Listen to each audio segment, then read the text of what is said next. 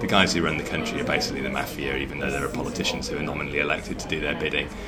While I was there, the Prime Minister got shot because he was trying to have a showdown with the mafia. So there was all this kind of weird, crazy, Balkan geopolitical meltdown going on behind the scenes that was playing out through this war of two festivals. I have to admit to being basically the villain of the piece in some ways, because I misled myself. A lot of my illusions were my own creation. So I can't blame the world for foisting its lies on me. I chose to believe in a lot of them because they served me quite well. This music festival experience became a window on the world for me. It was so eye-opening. I mean, I would say it was actually even enlightening in some ways, although it was a complete losing my illusions on a roller coaster type experience with my eyes propped open with not just matchsticks but some sort of form of the torture at the end of A Clockwork Orange, just forced to watch all this unfolding horror in front of me. Hello, I'm Dave. I'm the guy that's putting all this stuff together. This is the second episode of the Getting Better Acquainted Edinburgh 2013 season. Today is another conversation with somebody who has appeared as part of Stand Up Tragedy. Stand Up Tragedy is the live show and podcast that I run, and it is a night where people stand up and they do tragedy. At Stand Up Tragedy, we hope people will cry until they laugh and laugh until they cry. And it's a variety show, so we have musicians, we have comedians, we have spoken word artists, we have cabaret artists, we have all sorts of things, and we also have people telling true stories. And today's conversation is with somebody who indeed did tell a true story at Stand Up Tragedy. That episode will be coming out as part of the Stand Up Tragedy podcast in a couple of days' time, and Stand Up Tragedy as a podcast is going to be going daily starting from today. So check out www.standuptragedy.co.uk or find it on SoundCloud or iTunes, and it's going to be happening every day throughout the Edinburgh Festival. And it's going to be bringing a different tragic act, majority of which will be recorded up in Edinburgh. And we're also going to be talking to people on the streets of Edinburgh and getting their tragic moments and various different kinds of interactive type things we're going to be trying out over there. So check out what Stand Up Tragedy is doing. Stand Up Tragedy will be happening as a live show in Edinburgh as part of PBH's Free Fringe from the 3rd till the 14th of August. So first night is tomorrow.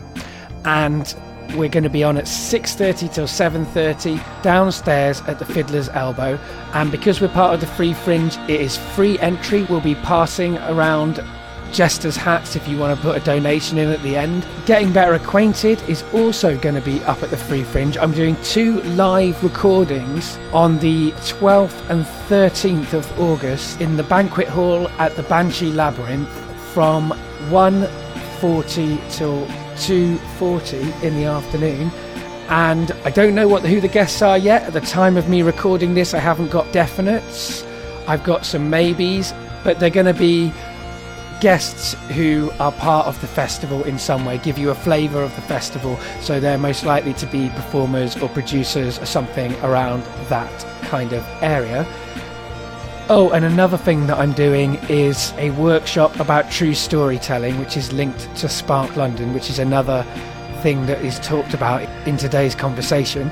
That workshop is also part of the Free Fringe, as is Getting Better Acquainted, and you can come to that on the 8th of August. That's at 12:15 till 1:15 downstairs at the Fiddler's Elbow.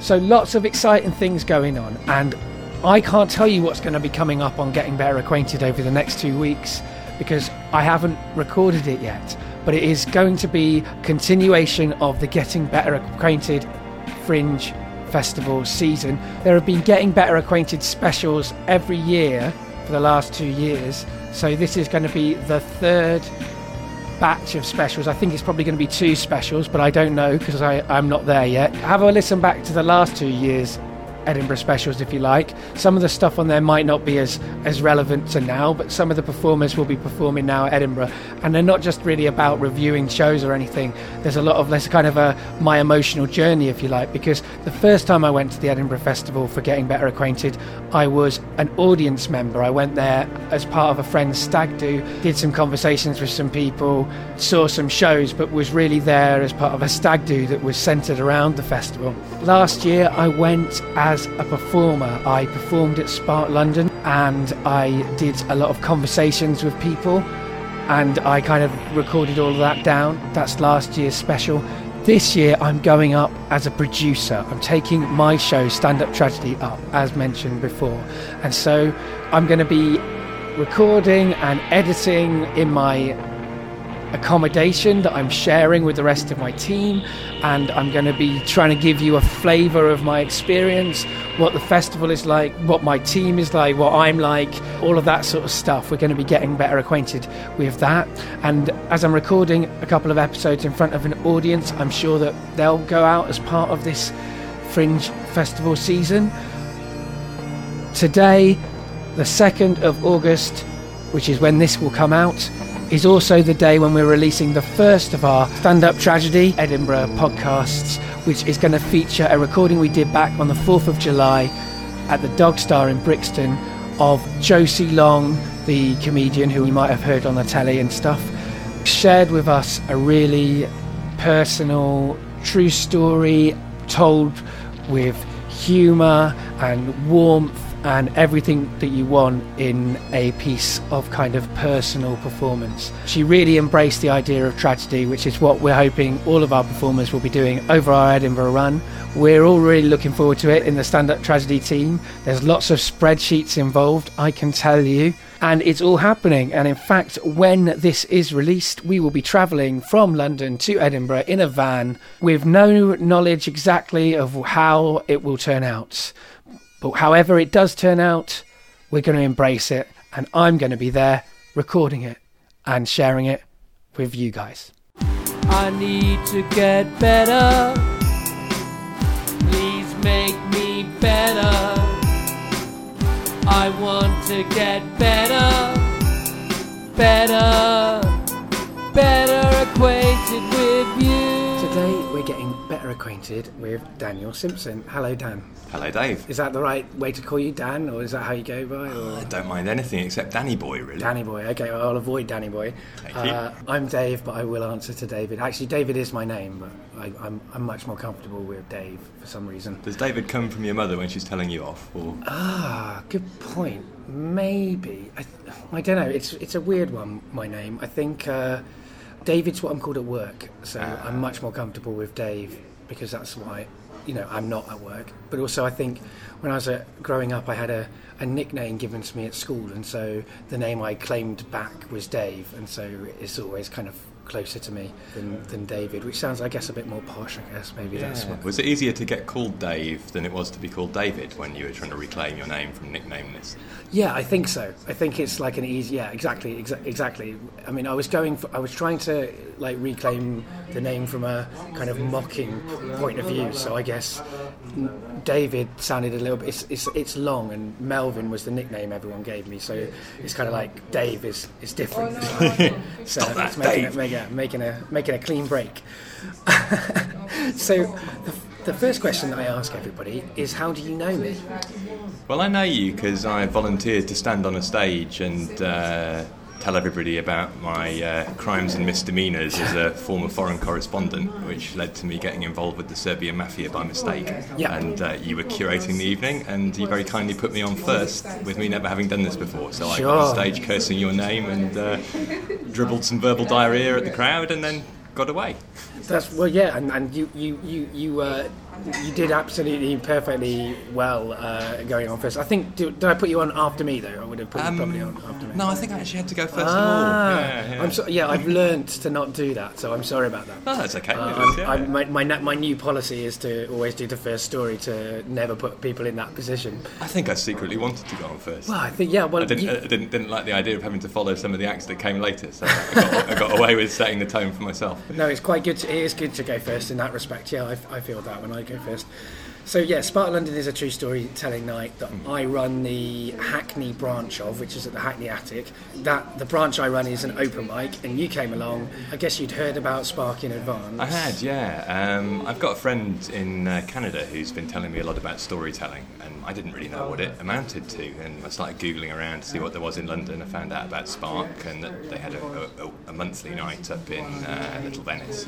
So I asked about getting involved with that, found I'd missed that month, was told about the Hackney event, and just decided I'd come along and see what I could get away with. Yeah, and that was great. And I loved your story. I mean, obviously, or I probably wouldn't have got you on this show. And also, I've actually booked you for Stand Up Tragedy, the other show and live show and podcast that I run. I'm looking forward to hearing your story, kind of in a tragic framing. Yeah, well, I'm looking forward to really letting rip and giving it its full ignominy. Yeah, well, that's it. I mean, it is a story that I think has lots of tragedy in it, and I guess it also has a lot of things that you can relate to. I enjoyed your story on stage, and it also had a book in it because you've written a book. Yeah, A Rough Guide to the Dark Side is the story, and I guess the title kind of gives away that it doesn't all end well, otherwise it would be a much happier thing than a dark side. But there are so many dark sides involved, primarily in my own head, but also in Western foreign policy at the time of the start of the war on terrorism, which I was a first-hand observer of as a New York Times foreign correspondent. That's right. I started to see this corruption in the media world I was working in. I was living at the time in Belgrade in Serbia, which is one hell of a corrupt place in itself. And then I decided I would try and do something more idealistic and start a summer of love in the Balkans by running a music festival. And then I discovered just how corrupt Serbia really is, because it's actually impossible to do anything there without making a deal with the mafia. I was totally oblivious to this. Found out the hard way that they stole all the cash, and although we did run a festival, we ended up not able to pay all the people who worked with it, and I left the country in shame and disgrace in a drug-fueled mess, and had to go away and put myself back together again. So it didn't end happily for me, but I think it ended quite happily for all the people who came to the festival and had a nice time. Well, that's good. At least there's that. And no one died, at least. Anyway. Exactly, and that's kind of the which isn't something you can take for granted in the Balkans. Absolutely, no, absolutely right. I mean, and that's a very heavily kind of abbreviated version, and we're going to get kind of more into a more longer form discussion of a lot of that stuff in this conversation, really, because that's all I really know of you. So it's definitely going to be where I'm going to start off. The other thing is, I bought your book that night, and this is evidence of how rubbish I am as a host of a podcast. I didn't manage to read it in advance of this. I have had it. I've got it in my bag here today with me. I've had it in my bag for like 3 weeks. But I'm just never getting the time to read anything, even prep for a conversation. So when you start, you won't be able to put it down until you finish, of course. I'm sure, absolutely right. I mean, yeah, exactly. I wish I'd made a start to be able to confirm that for definite. But yeah, no, I'm sure, because I mean, I love the story on stage, which is why I bought your book. So yeah, so how did you come to be in the Balkans as the New York Times correspondent? I was an idealistic and ambitious, and I guess pretty egotistical young man. I went to Cambridge University, graduated thinking I was destined for great things. I wanted to start working as a journalist, but I didn't just want any old job. I wanted to be a foreign correspondent. I was lucky enough to be a trainee at Reuters News Agency, which has bureaus in pretty much every country on the planet, and operates as a kind of clearinghouse for everybody else, reporting on the stories that most people who run other news organisations don't spend the money on covering directly themselves, but keeps those organisations aware of what's happening in the world. So, for example, you watch BBC Foreign News, a lot of the time even the pictures they're screening haven't come from their own camera crews. They've come from a Reuters or an Associated Press camera person who's then filed that to a central location, and then it's been sold on to everybody else. And then the BBC guy stands up and does his little piece to camera, but he hasn't been everywhere. It's impossible for everyone to be everywhere. So I thought that was a great way to get started. I joined Reuters and thought I was going to go off to cover wars, perhaps natural disasters, other such things that seem to put you on the nightly news on TV, and I guess I wanted to be famous. I was as I say, a very ambitious and egotistical person at that time in my life.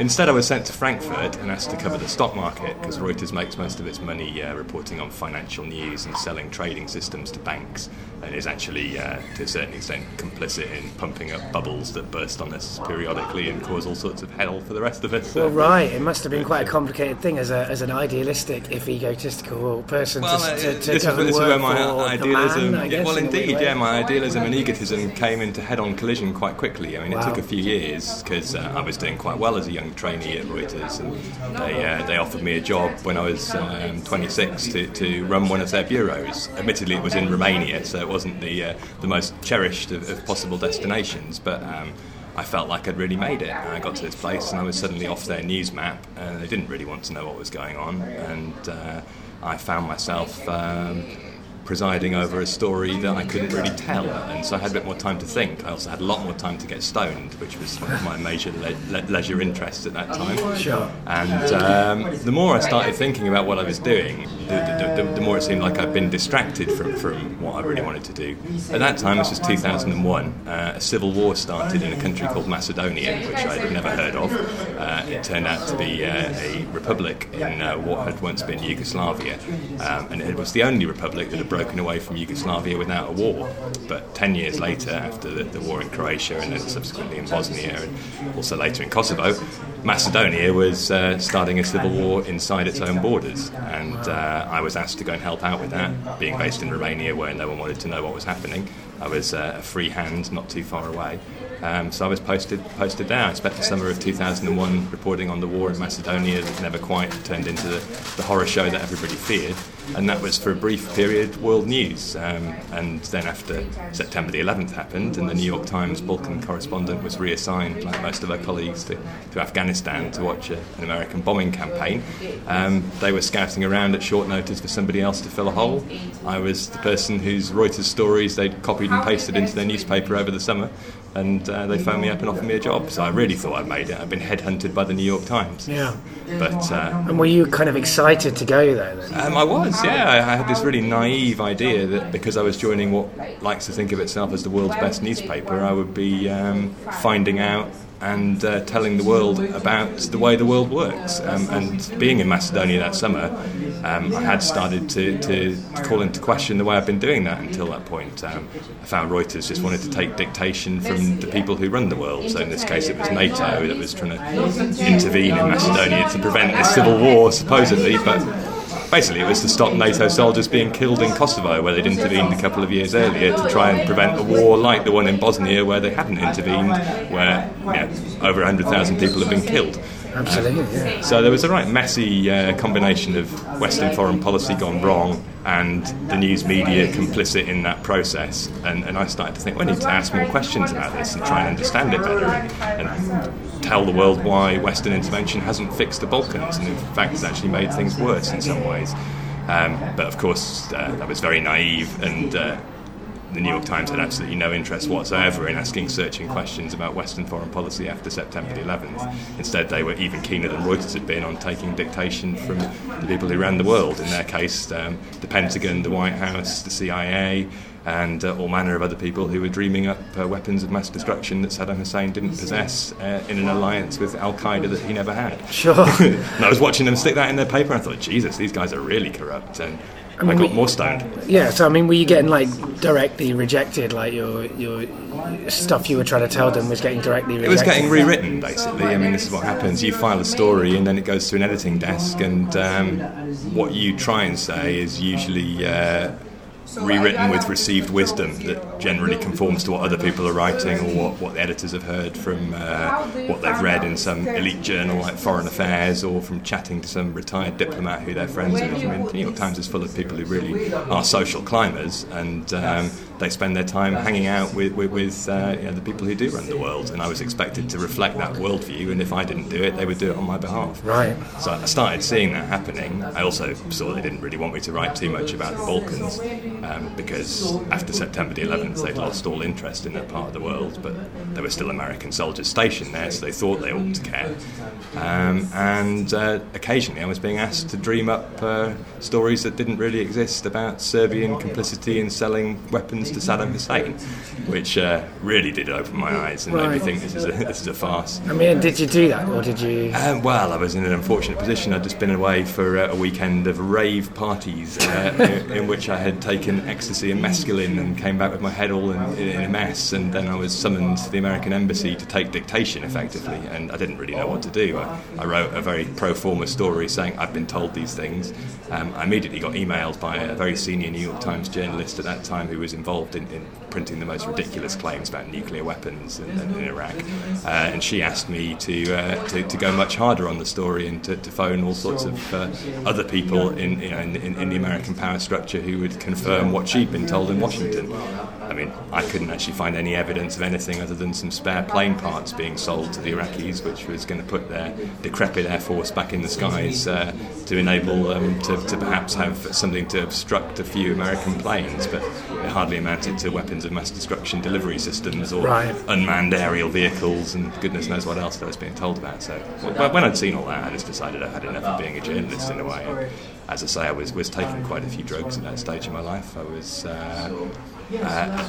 also friends with some fairly interesting characters in Serbia who were introducing me to a pretty wild nightlife scene, and I started to think it'd be much more fun to get more involved with that than with promoting an illegal war in a part of the world where I'd never set foot, despite the fact that my country that I was supposed to be covering had nothing to do with it. Right, so rather than promoting an illegal war, you decided to promote a music festival. Yeah, well, there's a whole complicated story about that as well. Yeah. There is a festival in Serbia that is perhaps well known to some of your listeners called Exit. It's been going now for a bit more than 10 years, and that started out as a student protest movement against the former Serbian tyrant Slobodan Milosevic, who was pretty much responsible for starting the wars that led to the breakup of Yugoslavia. He saw an opportunity to stage a power grab as the country was disintegrating, and he presided over everybody's impoverishment and subsequent sort of isolation from the outside world. So young people grew up in Serbia cut off from Western Europe, having previously lived in the most open part of the communist bloc, and they were very bitter, I found, when I got there to Belgrade. They felt they'd been cheated by the outside world, and they wanted an opportunity to be seen differently and not as evil warmongering Serbs. And I went to this music festival Exit when it had first begun, and as I say, it was a bunch of students trying to organise protests against the government initially. Once Slobodan Milosevic had been deposed, they just had a party, and that party was actually being funded by the American government. And it was being funded by the American government to ensure that some of these idealistic young Serbs might feel very well disposed towards the West, despite all the things that it had done to them over the preceding decade, and that these guys who might go on to become ambitious politicians would then be the kind of guys who could be phoned up and persuaded to do what Washington wants them to do. So I watched all that and thought, wow, this new festival looks fun, but I'm not very sure about the politics behind it. How about we do it slightly differently and ask anybody who's prepared to copy that model, from NATO to the European Union to a Nobel Prize-winning Auschwitz survivor, to anyone we could possibly get our hands on who might have cash or connections with cash, to fund the transition of the Balkans into the next Ibiza, effectively. Right, okay. And you might think that sounds absurd, but 10 years later there are now more than a dozen festivals every summer in Croatia. People are going over in their droves from this country to go and party on the Adriatic, and we wanted to start that scene 10 years earlier. But no, I mean, I don't think that sounds exactly... I don't think it really sounds ridiculous, really. I mean, where the kind of youthful... I'm moving the entire table. But where that youthful kind of idealism kind of comes into kind of conflict with reality is, Ibiza isn't necessarily the kind of free wonderland that we all kind of would like it to be in some ways, and I guess that's the thing. It's like, sure, I don't have any problem believing that anywhere in the world can become a kind of corporate way of people having pleasure and spending money necessarily. I mean, there are all these failed party paradises to look at, whether it's in Thailand or in Goa, and people set out with some wonderful ideals, and I'd spent time in those kind of places myself, and felt disappointed by what I'd discovered there, and then I'd heard all these tales about what they'd been at the beginning, and I wanted to be in at the basement of creating something else that was going to go through the sky. Well, the first wave have the good drugs and the idealistic people, and then the second wave come when the good drugs run out and people start coming in to make money, and then there's the third wave. Well, indeed, I mean, I got some very crazy ideas. I've been at this time when I was in Romania to the Kumbh Mela in India, which is the world's biggest gathering of humans. In any way, shape or form. It's a religious festival ostensibly, but part of the Hindu faith is that there are sects of wandering ascetics who smoke hash all day long in vast quantities through a conical clay pipe called a chillum. And I'd spent my time sitting around with these guys getting really stoned by the side of the River Ganges, and with maybe 10 million people around me. Also hanging out with some old hippies who'd been in at the Goa scene at the start of the 70s, and they'd also given me some very good ecstasy, and we went swimming in the river. I felt myself dissolve into this oneness with everybody around me instead of feeling intimidated by the crush, and I thought it would be possible to actually just recreate that. So I decided the only way to do it would be to smuggle that quality of Indian hashish, which in my opinion is some of the finest on earth, in vast quantities to the Balkans, and give it away. And so I was hoping that we would get enough cash that I'd be able to pay for that. And in the interim, I was smuggling it myself by sticking it on my backside and flying from Amsterdam to Belgrade and stashing it in my apartment. And you were trying to fund that through the UN and people like this? Yeah, I was still technically the New York Times Balkans correspondent, although I wasn't really doing my job and I was stoned all the time. So I was going for meetings with people. There's a guy called Javier Solana. He used to be the Secretary General of NATO, who at that time was the first head of the Common Foreign and Security Policy of the European Union.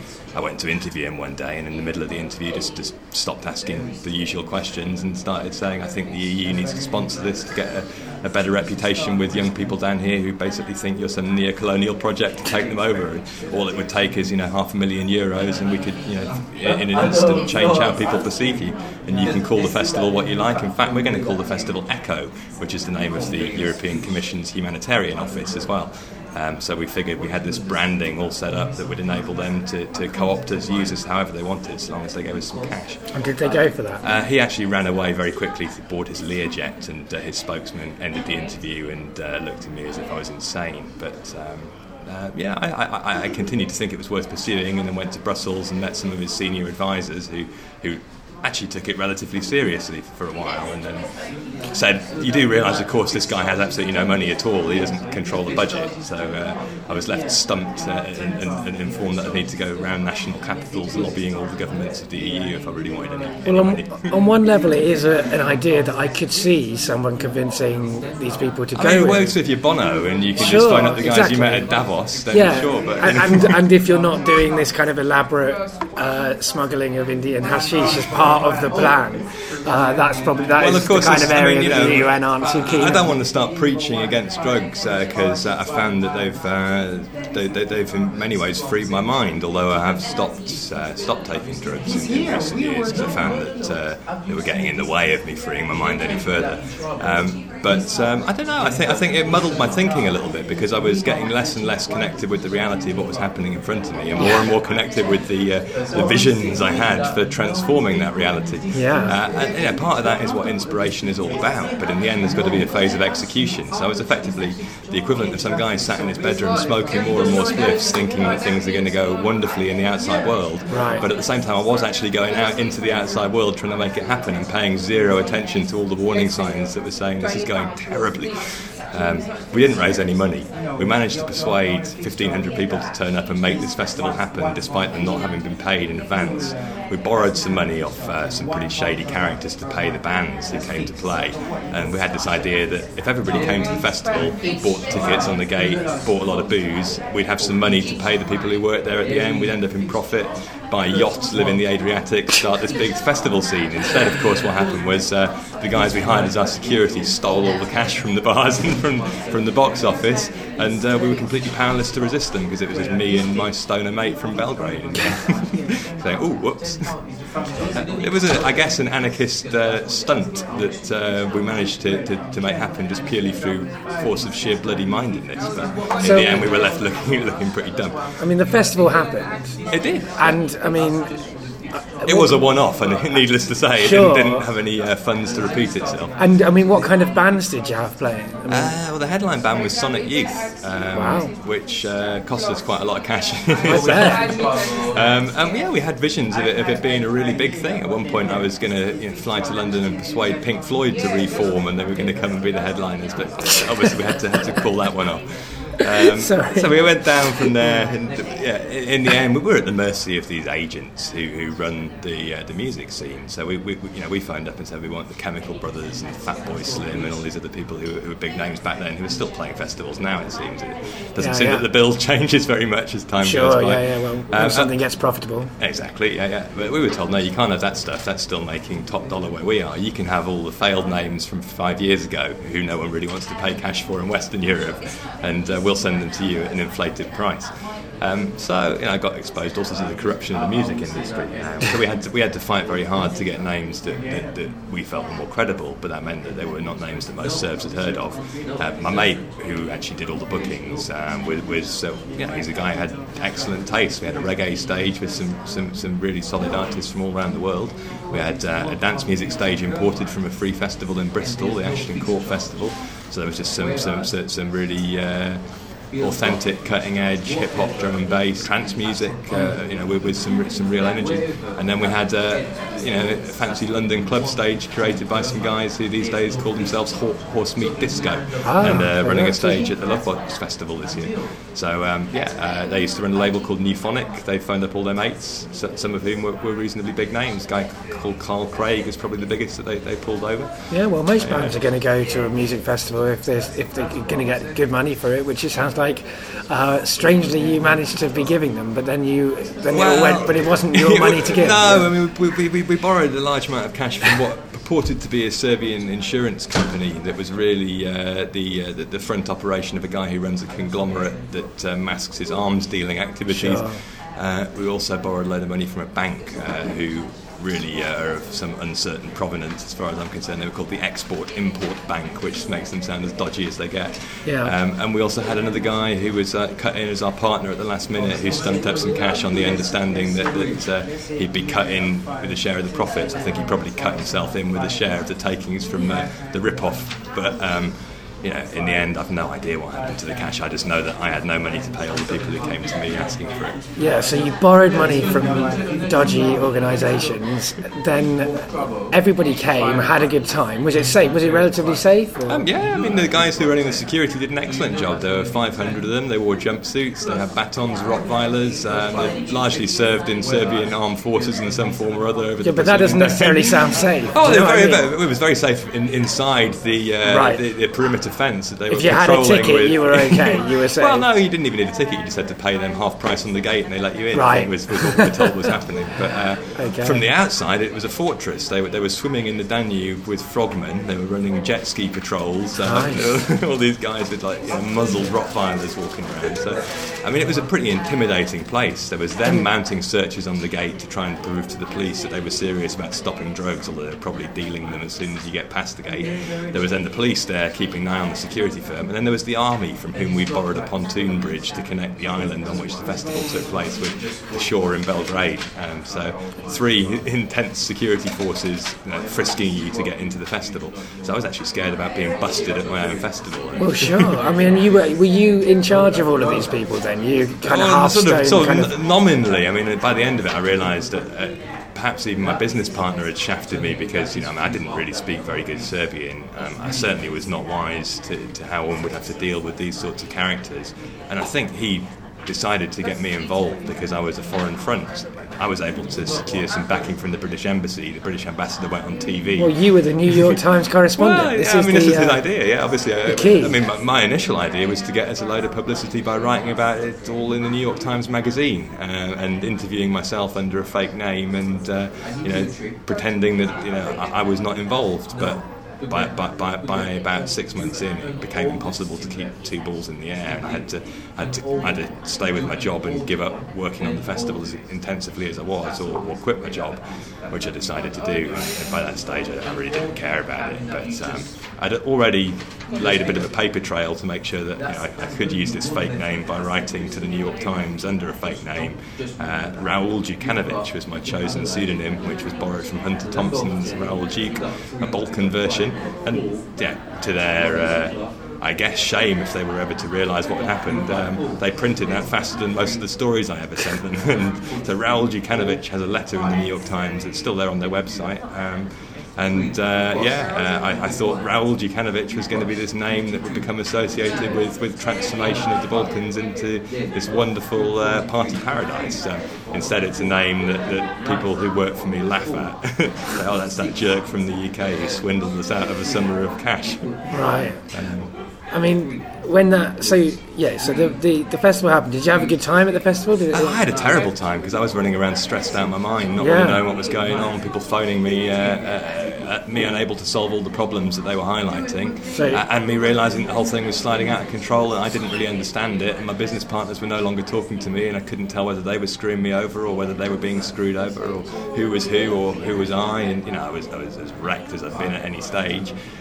In the end, I retreated with the drugs that we'd got from a dodgy guy from the UK to provide to the various performers.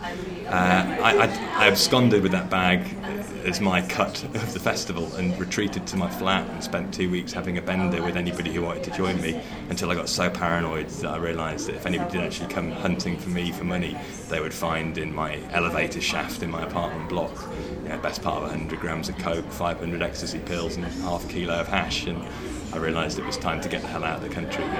Because it's a dangerous enough thing in your country of origin to own drugs, but if you're doing it in a country that you are not from originally, you're in even more danger. Especially when you're from a NATO country, and your likely fate in a Serbian jail is instant gang rape. Right. And humiliation and ridicule. Indeed.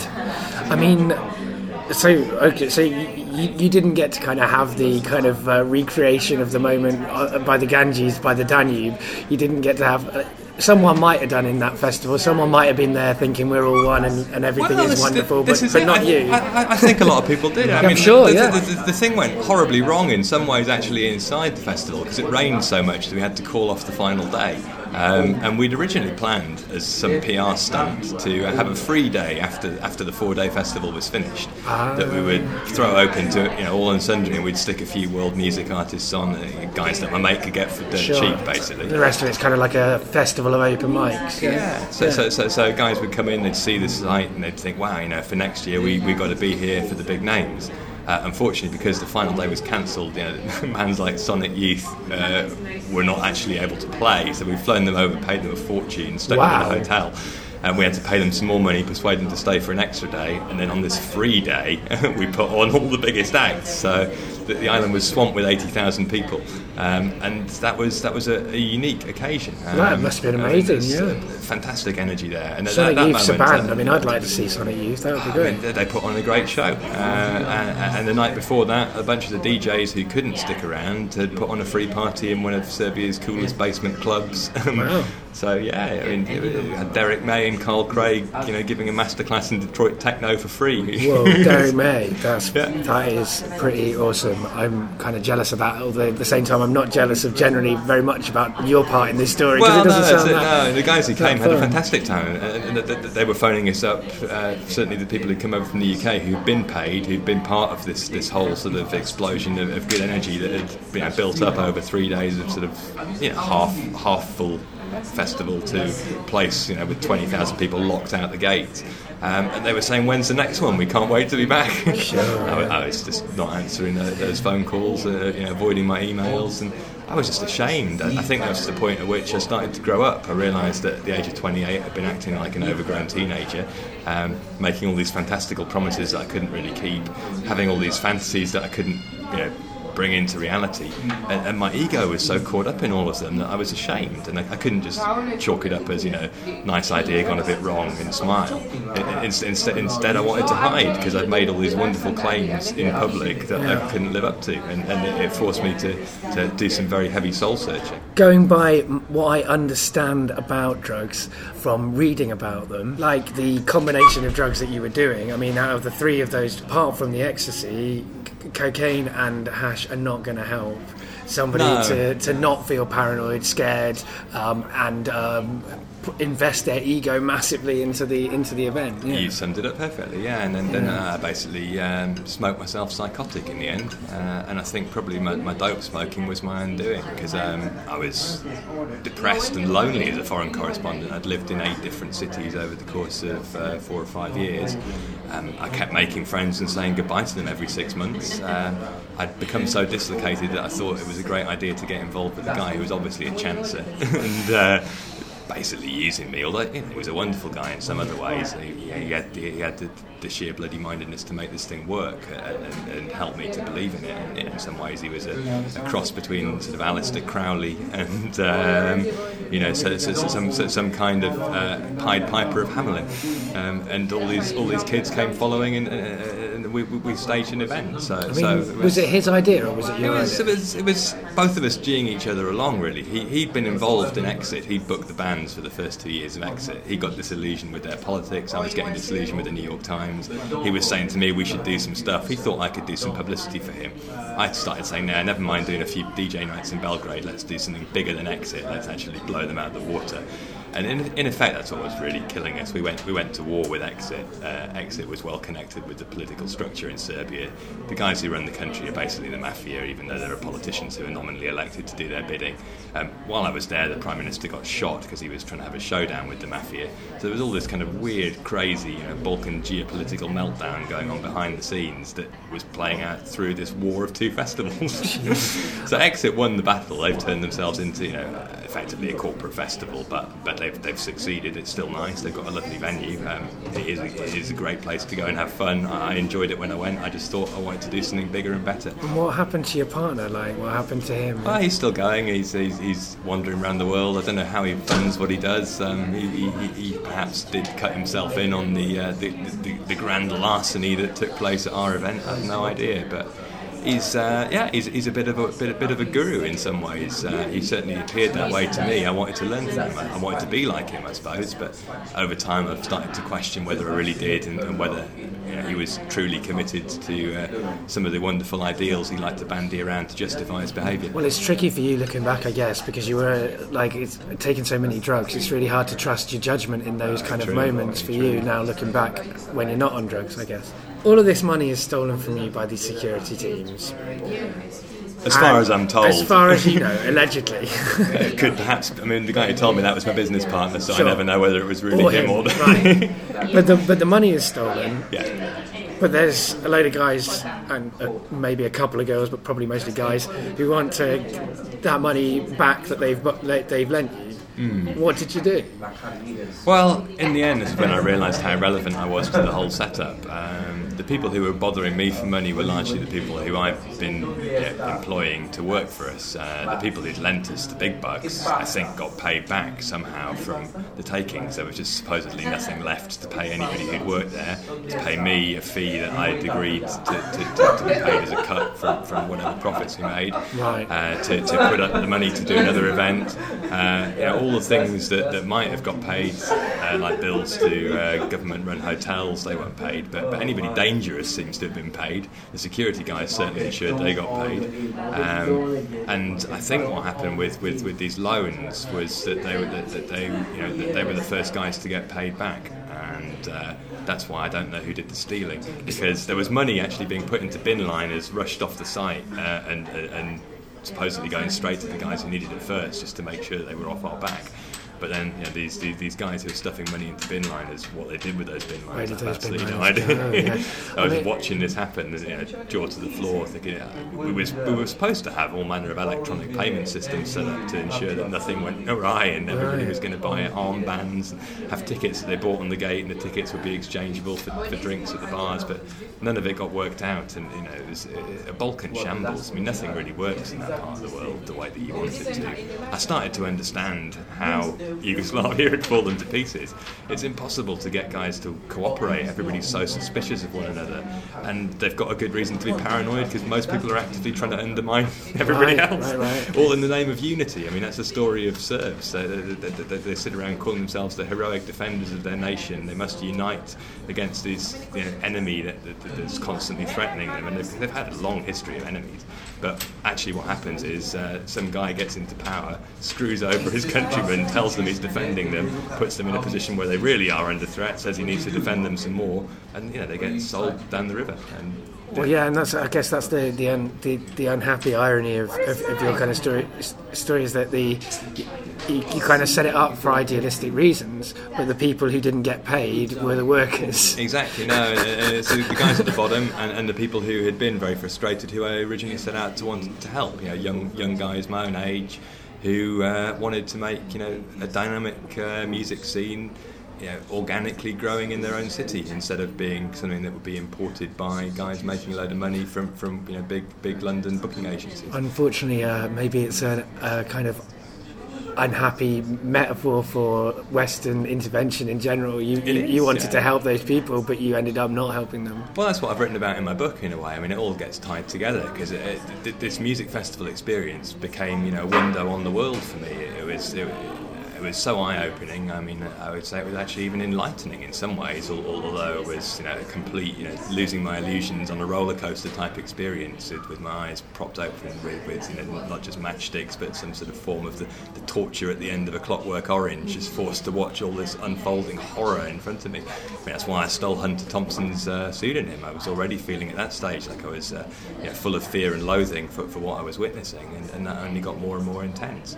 But I learned about the corruption of everything, from the music industry upwards, from the way that the British government supports economic interests ahead of human rights.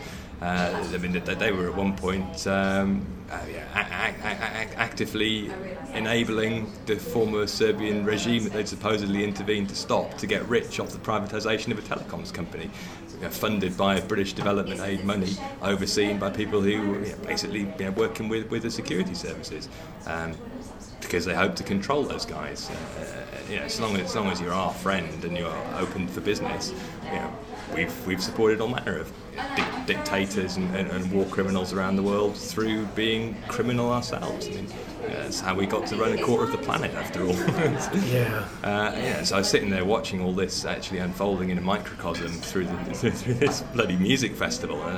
I could hardly believe that something as trivial as that would bring all these forces out the woodwork and into my living room, effectively. So you hadn't had an idea of this kind of element of international politics beforehand? Well, as I say, I'd gone to Cambridge University. I'd been an egotistical, ambitious young journalist. What you do as a reporter is tell yourself what a fearless, open-minded, sceptical crusader for truth you are, while learning very quickly what will be the fastest route to career advancement, and that's certainly not to start poking holes in all the sordid misdeeds of your own country's government, or writing in a news story and fighting your editors over it.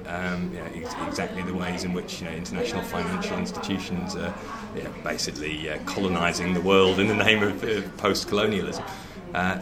You just can't do that. They call that editorialising, they call that bias, and you're warned off that immediately. You're told you should be objective, and I'd internalised all of that. I hadn't really thought about it.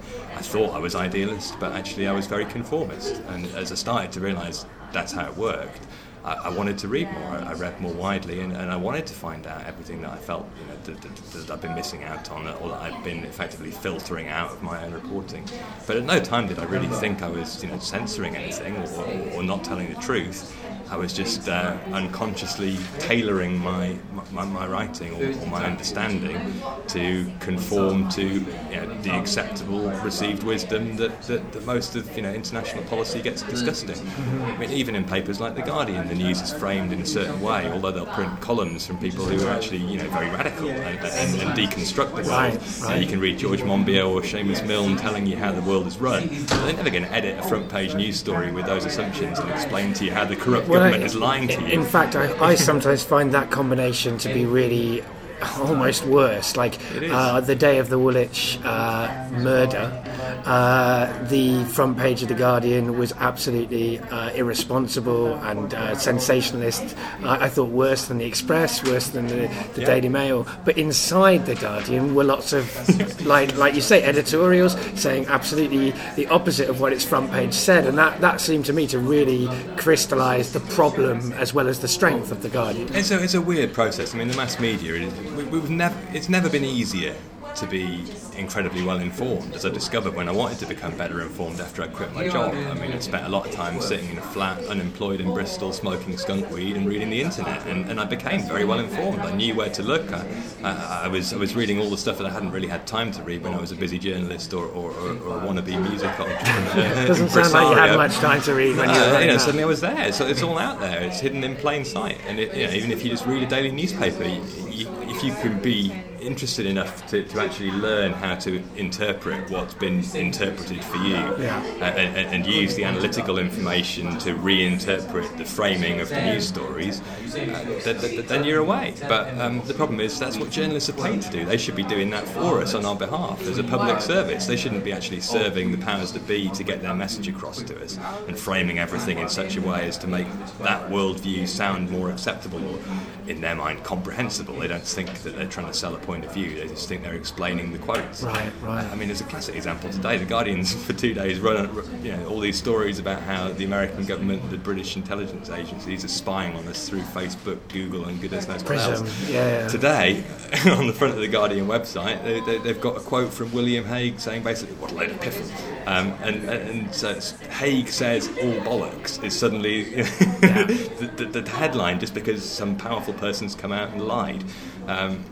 That's an interpretation of the headline rather than a direct quote, clearly, but still, it won't say William Hague says all bollocks. I'm just clarifying that's why they get sued. No, I mean, I forget exactly what the thing is. I should probably. But that's the content. I think it says something like complete nonsense or something like that in direct quotes. Yeah. So they've reported this thing.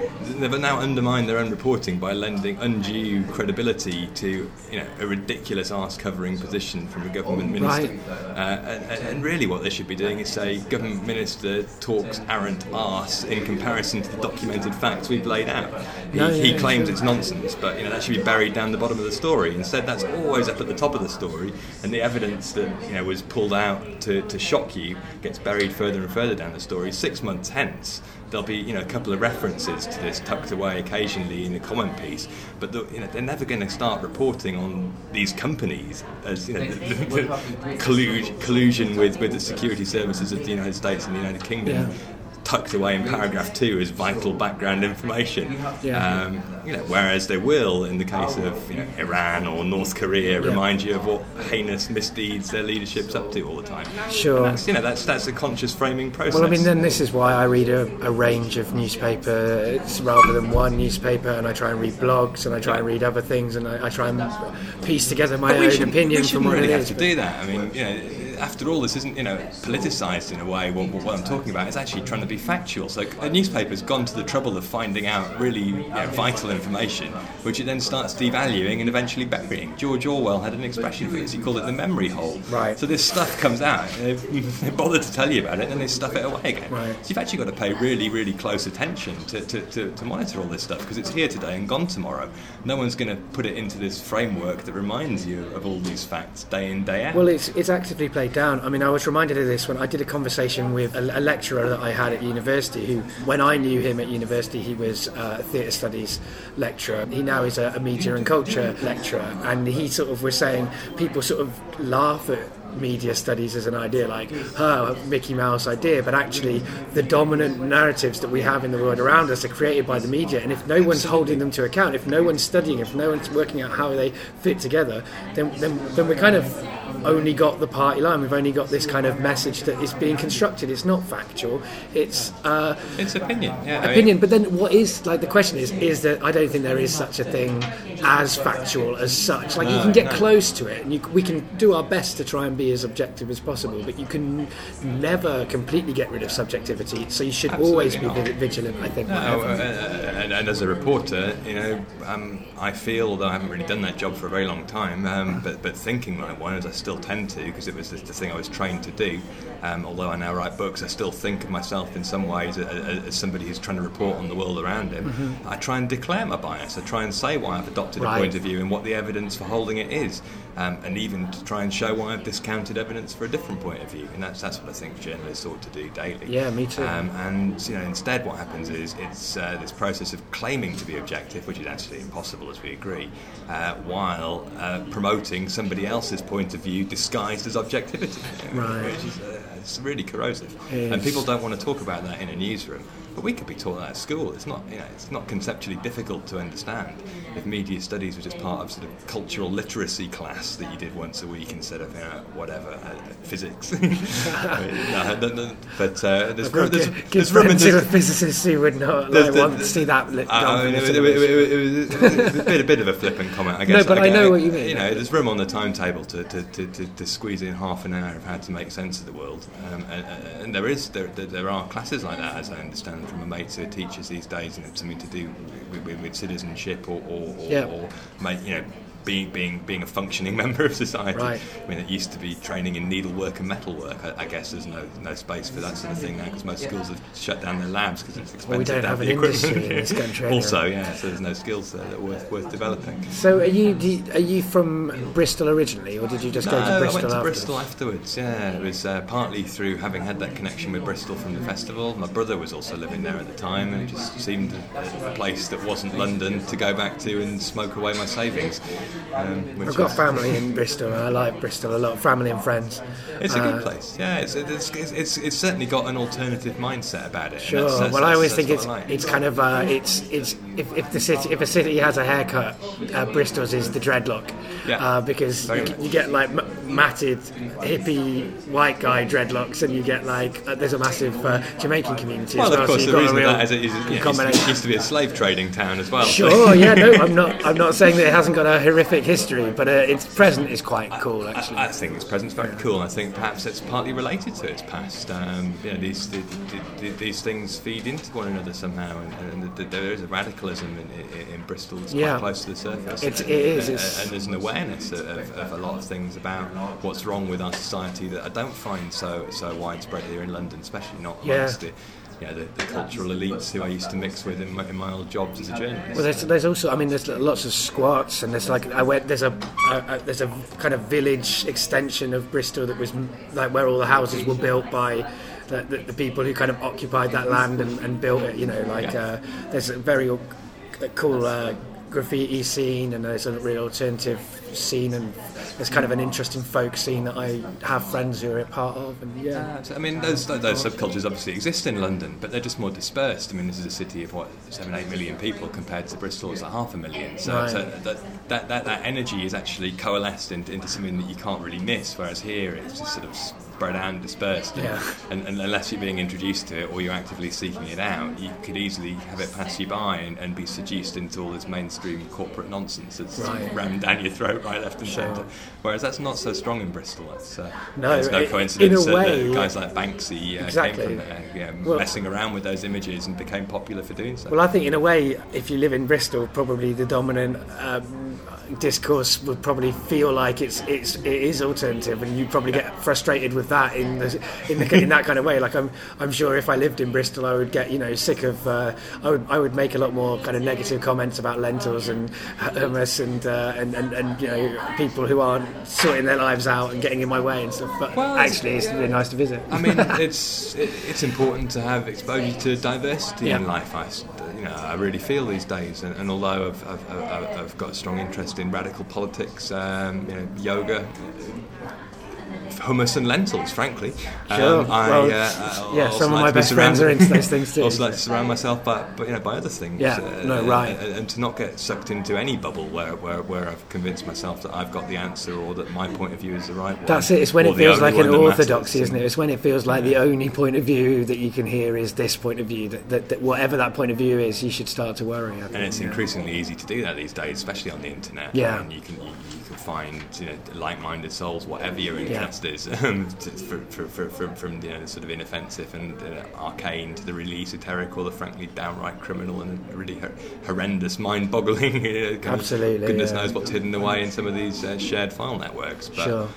It's all out there, and people can find their subculture and immerse themselves in it, and almost live in a virtual world. So you've got your sort of Twitter bubbles and stuff where you think everybody's progressive, but people don't think of that as drug taking. Self-selected. Whereas actually you're warping your mind in a way by inhabiting an alternative parallel reality without realising that you're cutting yourself off more and more from other parts of the world. I mean, I'm talking from my own experience. Sure, here. I think that's what I did. I mean, I actually went into this sort of alternative news space so deeply that in the end I found myself trying to subvert the people who were trying to subvert the mainstream media, because I found myself frustrated by their orthodoxy and realised in the end that there can be no fixed worldview, which makes the job of a journalist very difficult. You can't substitute parroting the official line with parroting a faith in conspiracy theories or whatever else it might be. It's a difficult business making sense of the world, and I think what we need is just more honesty about how difficult it is and how none of these perspectives are pure, that they all have vested interests. We all ourselves have vested interests. We maintain these illusions in the form of an ego which we attach ourselves to, which tells us how wonderful we are. And we have conscious vested interests and subconscious, unconscious vested interests as well. Like we work against ourselves. Of course. And there's no way of purifying yourself to the point of having none of it. Exactly. Death is the thing that does that. And then we come back for the great recycling in some form or other, just to the point of more life perpetuated until we wipe ourselves out, which it looks like humans are doing a pretty good job of having a go at. I don't know. I mean, it is a difficult job to be a journalist. I do have a lot of sympathy for people who try to do it well, and there are some people who do a fantastic job. And I wouldn't want to impugn, anybody in particular, whether they work for the New York Times, the Guardian, or Fox News, or the Daily Mail. They're individuals within a system just doing the best that they can. And there are some of them who are doing a fantastic job within the limitations that are imposed on them by the institution that they inhabit. Right. I mean, some of them doing an outstanding job, as if there was almost no limit on them. And the guy who's behind this leak about PRISM in the Guardian, this guy Glenn Greenwald, who've hired as a blogger effectively. He ought to be running an investigative journalism unit and having a load of money thrown his way to get more people digging for information. Sure. I mean, I read Glenn Greenwald. Yeah. He's great. He deconstructs the media pieties very nicely. Sadly, they're not going to edit the paper with that perspective. They're just going to hire him to bring in more page views in America and sell adverts more effectively and sustain themselves now that they're selling fewer and fewer copies of the print edition and sticking the price up more and more and eventually phasing the thing out.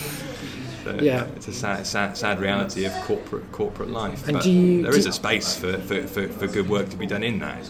Right. No, absolutely. And do you so you don't consider yourself anymore to be a journalist? Well, I haven't made any money from journalism for some time. I mean, I wrote my book in a way as a piece of journalism. I guess you could call it is it's gonzo journalism. Yeah, that's what I was going to say. Yeah. It definitely. I mean, I haven't really read it, but I flicked through it, and it reads. It looks like it's going to read like gonzo journalism. I mean, in the best sense of it. Yeah, I mean, I wouldn't want to try and compare myself to somebody like Hunter Thompson, because he, at his finest, he was an outstanding journalist. I mean, he gets associated with being a slightly Mickey Mouse character, who was basically a caricature of himself, which he certainly became at times. But at his best, he was really, really insightful day-to-day reporter. I mean, he reported on the election campaign that led to Nixon's re-election in 1972 in a way that won him the respect of all the participants in the campaign and the press corps. Right. Well, despite the fact he was getting wasted all the time. Sure. Right? I mean, certainly it seems to me that like Hunter S. Thompson... He just did it with honesty and integrity and wasn't prepared to say what he needed to say to curry favour and win access next time around, because he was there on a one-shot ticket. He was going to blow all of his contacts, burn all of his bridges, and not give a shit. Right. And I guess another kind of reference point, you've already mentioned the name, but like it's like Orwell in Down and Out in Paris and London, that sort of thing. Like, I felt that. I mean, that's I didn't see it this way at the time. I look back on it now and realise that what I wanted to do was immerse myself in an intense situation and document it. And I guess that with my fantasy about interviewing myself, Daniel Simpson writes a story about Raoul Jukanovic or vice versa. I was never quite sure which way it was going to work out. But at the time, I was starting to split my head into two identities. Instead of that, I've written a book that does that and actually explains my process of trying to make sense to the world, and hopefully does so in a way that's fairly readable. My ambition and aspiration in writing it was to try and show somebody else how I'd lost my illusions. And in a way, that's quite a humbling thing to have to do, because I had to admit to being basically the villain of the piece in some ways, because I misled myself. A lot of my illusions were my own creation. So I can't blame the world for foisting its lies on me. I chose to believe in a lot of them because they served me quite well for a while. And is Raoul still with you in some ways? That energy is definitely with me, and although, I mean, actually, I say I don't take drugs. I mean, I still occasionally drink alcohol to excess. You drink coffee. You drank coffee earlier on. Yeah, once in a while I'll smoke dope. I mean, it's usually 5 years in between each session, but and that energy comes alive in those moments of being fueled by that burst of inspiration that can come from a stimulant of some kind. But actually, I found that that energy is inside me generally, and I was taking those things under the misapprehension that it was hard to have the sense of purpose, direction, and all this in myself that I needed. And I was blown away at the end of this festival by hearing Derek May say, well, I don't really sort of want to tell people not to take drugs, but I don't take drugs. I don't need to take drugs to have access to this channel inside myself that is producing all this music. Basically, godfather of techno saying people are coming along taking pills and filling his basement are really on the wrong track. And that's not what his message is to them at all. It's to open that space up inside yourself without any of these things. You don't need that. So I suppose Raoul is associated in my mind with the mistaken identification with hashish as the source of enlightenment, whereas the way I'm trying to live today is to try and find some access to that through a yoga practice, just through conscious living, and through trying to be an informed and engaged member of society, to try and access that just organically and naturally within myself, just to be alive. Well, that's the thing. Before I'm dead. Somebody once told me about a person who took ecstasy, and she was like, I feel like this a lot. Like it wasn't like it didn't have that blowing away moment that it has for many people, because she had access to that kind of love, to that kind of idea that everyone is one, and that love for people. She had access to that just generally in her general life, and some people are born blessed, I guess, sure. And the rest of us have to discover how to count our blessings. Exactly. And have gratitude. I hear that the people who were there when she did it were quite surprised and jealous about that. Well, there are all these tales of guys. The guy who was very influential in popularising LSD. He was a contemporary of Timothy Leary's. He was called Dick Alpert. He subsequently became known as Ram Dass. And he went to India, gave a load of acid to his guru. Guru munched it. Said, the one who did the five commitments, is it, or something like that? He wrote a book called Be Here Now that made him famous. Right. But That's right. he's still going. I think he's had a stroke, so he may not be with us for much longer. But he was one of several devotees of a guy called Neem Karoli Baba, who's certainly no longer with us, at least not in that form. And this guy was such a character that he inspired a lot of Western followers, and he was immune to vast quantities of late 60s acid straight from the source. He just saw the world that way already. He wasn't too identified with form or his ego, and was able to perceive the organic crystallization of all matter as some interconnected reality that's pure energy, and he didn't really need a drug to help him to do that. And when it was there, it probably just passed through his system and intensified those feelings a little bit, and he was like, today's a strong day. But it wasn't altering his perception, because he'd already disengaged from these things. Whereas my experience with acid was that it was very strong, and it scared the living hell out of me once, when I got too identified with myself and wanted the whole thing to stop, and was terribly afraid of all the damage it might have done to my precious idea of who I was. And there was a lesson there that it took me 10 years to learn, and in some ways organising this festival was the thing that finally got me to face what I should have learned as a late teenager, that I was far too caught up in my own ego and wanting to lord it over other people, whereas actually I was just part of this shape-shifting form that is life. Yeah. No, that's a nice way of putting it. But I guess, like, from the profound and spiritual to the material, like, you never managed to pay those people back. I mean, did that get you in? Did that mean that they came after you? Well, the company that we set up to run the festival declared bankruptcy. Most of the people who we owed money to, apart from the guys who worked there, who are still to this day not very happy about that. Right? No, you wouldn't be. No, indeed. Yeah. The other people were government-run companies. Either the national airline, the Hotel Yugoslavia, which used to be owned by a war criminal called Arkan, or in fact, no, I think he was originally the security man at the casino. I forget actually who owned it. Maybe he did go on to own it. It's all ancient history to me now. But these were businesses that I didn't feel too concerned about not paying, because they were allied to the people who had already stolen vast amounts of money, if not from us, from certainly the Serbian people for the previous 15 years. I mean, the Pan-Balkan Mafia that now runs the drug trade into Amsterdam is a creation of the wars in the Balkans that we in the Western world certainly allowed to happen, and perhaps even helped to facilitate. Our war on drugs has always been just an extension of our war against people, in my view. Yeah, no, indeed. It's a dirty business. I mean, intelligence agencies have over the years been involved in smuggling drugs into the Western world to fund their covert operations. In fact, there was one great journalist who wrote a series about the CIA's collusion in crack cocaine dealing, and he ended up having such pressure put on him, and he was denounced to such an extent that he killed himself, apparently. And it's nearly 10 years ago that happened. They're now making a movie about him.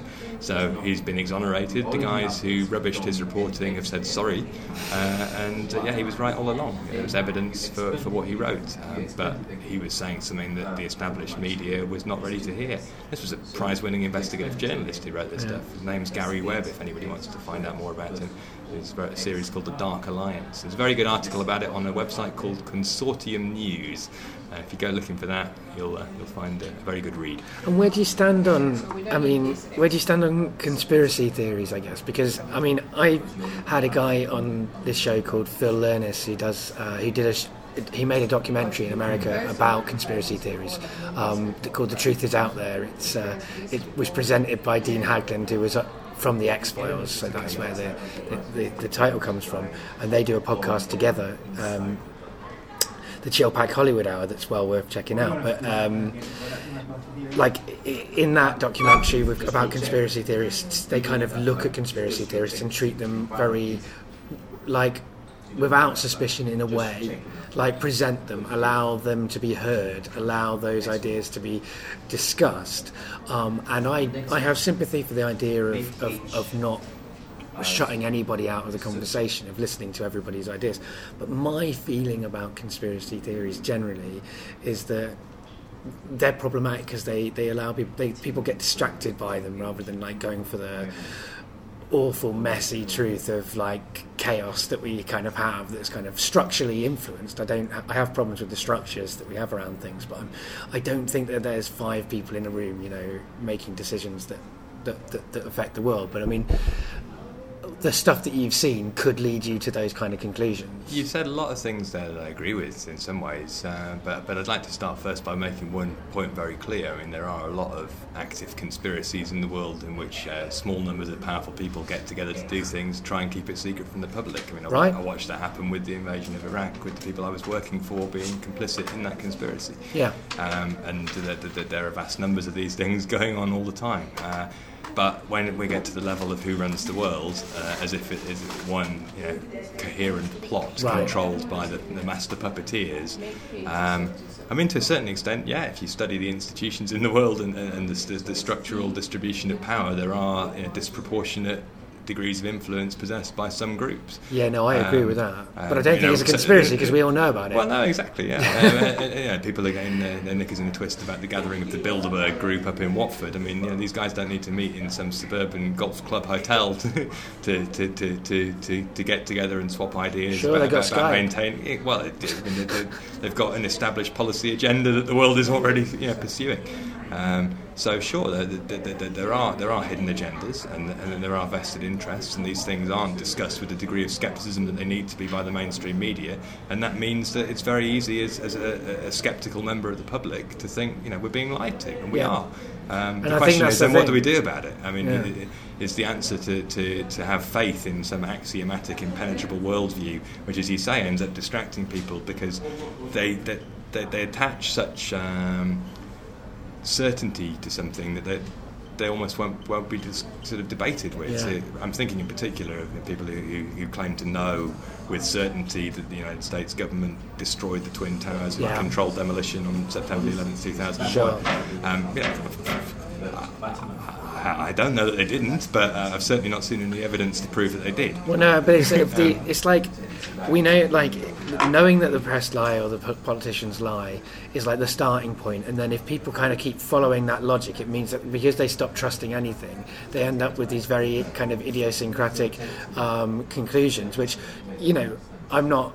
I think there is some case to be made for we never know anything completely, and so I can understand why one would say we can never know with 100% certainty that X atrocity wasn't a conspiracy in this way. Well, I mean, there've been some pretty scandalous cases. But then if you go on from and I agree, and Watergate, like we know of so many things which have been terrible. But we need documentary evidence. We can't throw standards of evidence out the window. But then we live in a world where rationalism is still worth holding on to. It doesn't lead us to the answer to everything. See, and rationalism is an interesting thing, because that's the thing. You start down this road of thinking people are lying to you, and then you end up thinking that the aliens invented the pyramids. Do you know what I mean? Like, that's the kind of the rabbit hole that some people can go down. There's a different kind of rabbit hole where people convince themselves that they're very sceptical. They just know how the world works, and when they see the evidence of the lie and a slightly more plausible explanation than the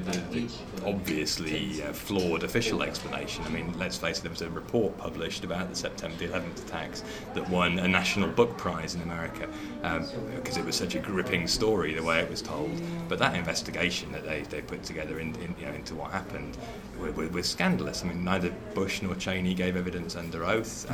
There are all sorts of questions that were never answered about what happened, who knew what when, how many memos were warning of these things. Well, the biggest question is, what the hell did it have to do with Iraq anyway? Well, that's the next question. That's obviously. That's obviously that's the thing. We live in a world where it's not exactly conspiracies, but wars that we've seen that we can see that there was little or problematic justification for have definitely taken place. We all saw it. There was a dossier. It was dodgy. I guess all I was trying to say with all that, though, is actually even in the specific questions of what happened and who did what and who didn't do what on the case, day of September 11th, if the mainstream media had done a better job in the preceding 3 or 4 years, from 2001 to 2004, when that report came out, of asking these questions, demanding answers of people in power, perhaps not getting them, but at least putting it out there, then this stuff would slowly die a death. Instead, 12 years after the thing happened, you've still got people having this passionate debate about what happened on September 11th, instead of doing something more constructive to prevent the next conspiracy from being enacted.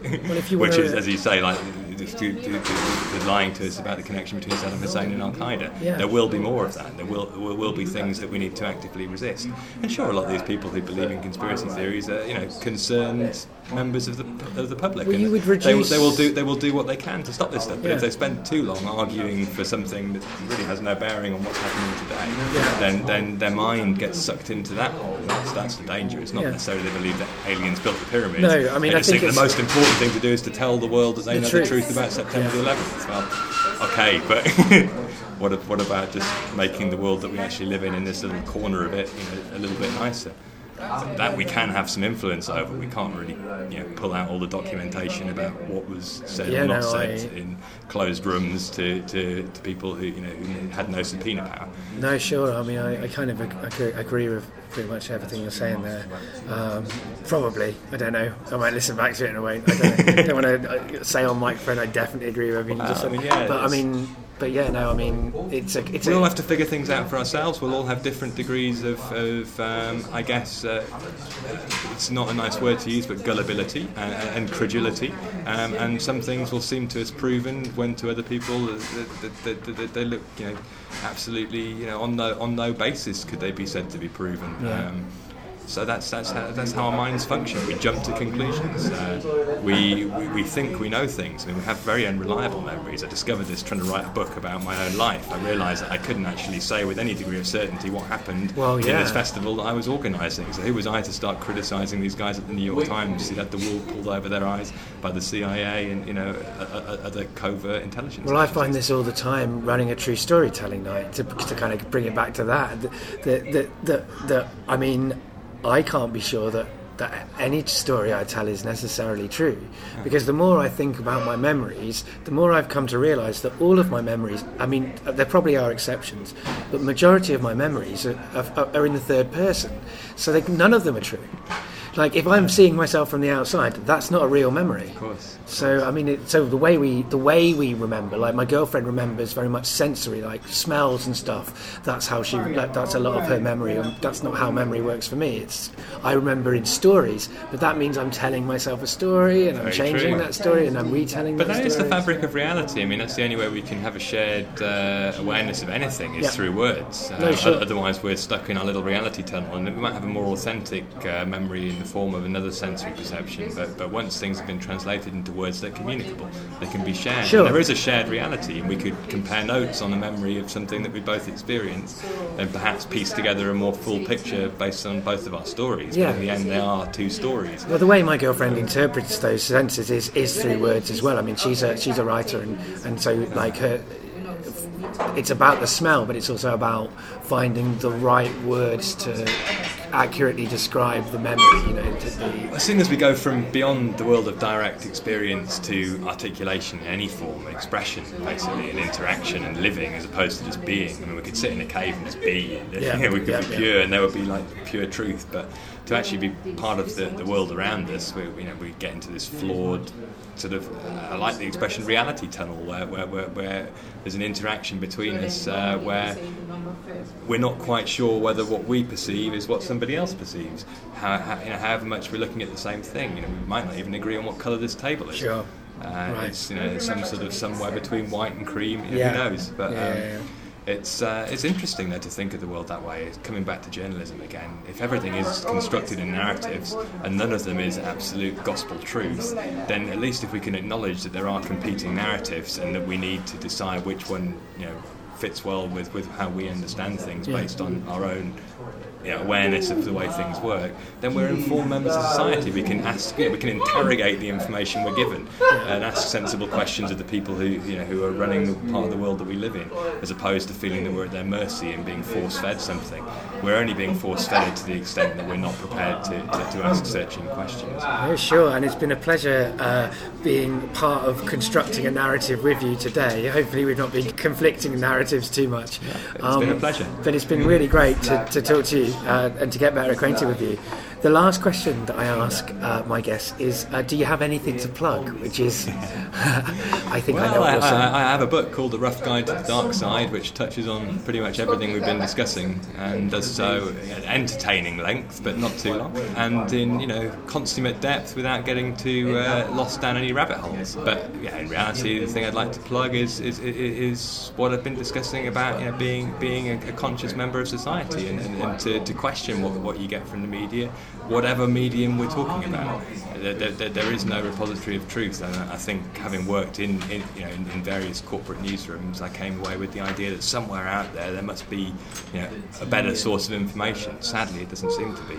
But what we can be is demanding members of society that cross-reference things, compare our information, work together to try and construct something more in tune with the way we see a desirable world. And that's the sort of thing I was trying to achieve by running a music festival in the Balkans, about which I wrote a book, which led me to conclude that I'd gone about the whole thing totally the wrong way. And real activism isn't about trying to make utopia and having these crazy drug-fueled visions of what I can do for the world. It's just to try and make my little corner of the world slightly more in accordance with the way I feel it needs to be to put me at peace. Well, that's an amazing journey. Before I ask you the last thing, how can they find your book? roughguidedarkside.com. From there you can get a link to the various electronic distribution networks that will sell it to you and deliver it to your front door. And are you writing book 2? I am, yeah. I'm at work on a book about what I've learned since. As you've probably been gathering from what I've said, I've been quite into yoga. Yoga was something... I once wrote an article about it saying yoga wrecked my hash habit. I didn't intend to stop smoking weed, and I in some ways thought that was what yoga was all about, having hung out with Hindu holy men getting really stoned. But I've become more interested in asana practice, the practice of yoga postures, and in meditation, and in what that can do to help me have better connection to myself and the world around me. So I'm going to write about that through the prism of trying to make sense of my life after leaving the Balkans with this tragic festival story, kind of evaporating around me. So it's how I rebuilt my life in a way, but also talking about some of these things I've tried to engage in since. Alternative media, activism, becoming a more constructive member of society than one who sat in his bedroom on the dole smoking weed. And hopefully, again, that will be something that gives other people a little window into a world that they might like to dip their toe into as well. A lot of guys I meet think that yoga isn't really for them, or that it's all about bending, or that it's somehow weird and esoteric, or it's a religion. It's sort of all of those things, but actually none of them. I reckon I should put, because I do playlists of episodes around themes sometimes, and I can't remember if I've done one on yoga, but I probably should, because there's been a number of people talking about yoga on this show, and it's fascinating. I mean, I did a bit of yoga when I was at uni. I did a dance course, so I did a bit of yoga, but I've not got the discipline to do something like that at the moment. But maybe because I'm disciplined in other areas, but maybe I'll find the time. Perfectly there. It is just a discipline. It's a way of life, and it's a worldview. And there are many ways. Many things are yoga. It doesn't have to be done on a mat. Sure. It doesn't have to be infused with Indian philosophy. It's just the ancient way of trying to be at one with reality. Sure, no, absolutely. So future me that's editing this, make that playlist of yoga stuff and put it out the week that this goes out. The last thing that I ask my guests to do is to say goodbye to the audience.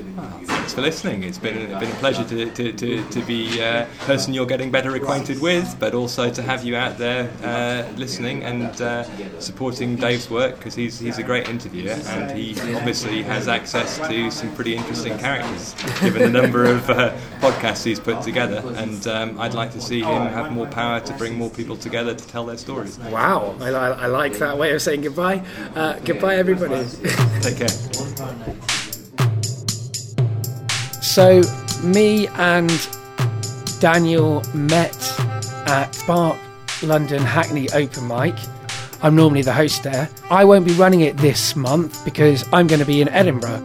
But instead of me, previous Getting Better Acquainted guest, raconteur, man with a complicated set of life experiences and a wonderful way of talking about them, Radcliffe Royds is going to be for 1 month only running the Hackney branch of Spark. It's an open mic. It starts at 7:30. It's going to be on Monday the 12th of August at the Hackney Attic, which is upstairs at the Hackney Picture House. If you're not in Edinburgh, if you're in London, well then go along and tell some stories or listen to some stories. You don't have to tell them. The theme this month is going to be planes, trains and automobiles. So check him out there. And he's also going to be upstairs at the Ritzy in Brixton on Monday the 19th of August, where the theme for that open mic will be holiday disasters. And I know Radcliffe's got a great story about that, so I'm sure he'll share that with us. In fact, I think he shared that story once with us at Stand Up Tragedy.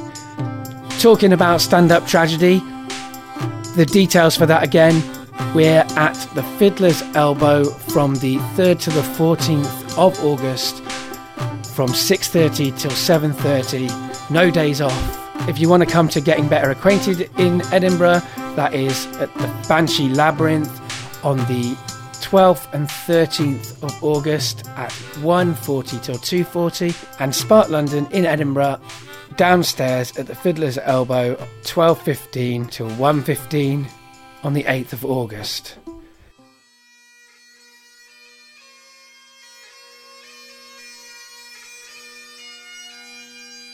You can find Getting Better Acquainted on Twitter at GBA Podcast.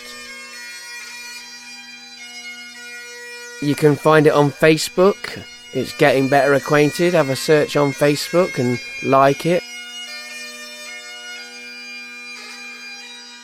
Or you can find it on the website www.gettingbetteracquainted.co.uk. You can also subscribe by searching on iTunes and subscribing to us that way. And on the Stitcher Smart Radio app that you can download for your smartphone from Stitcher.com or through the App Store.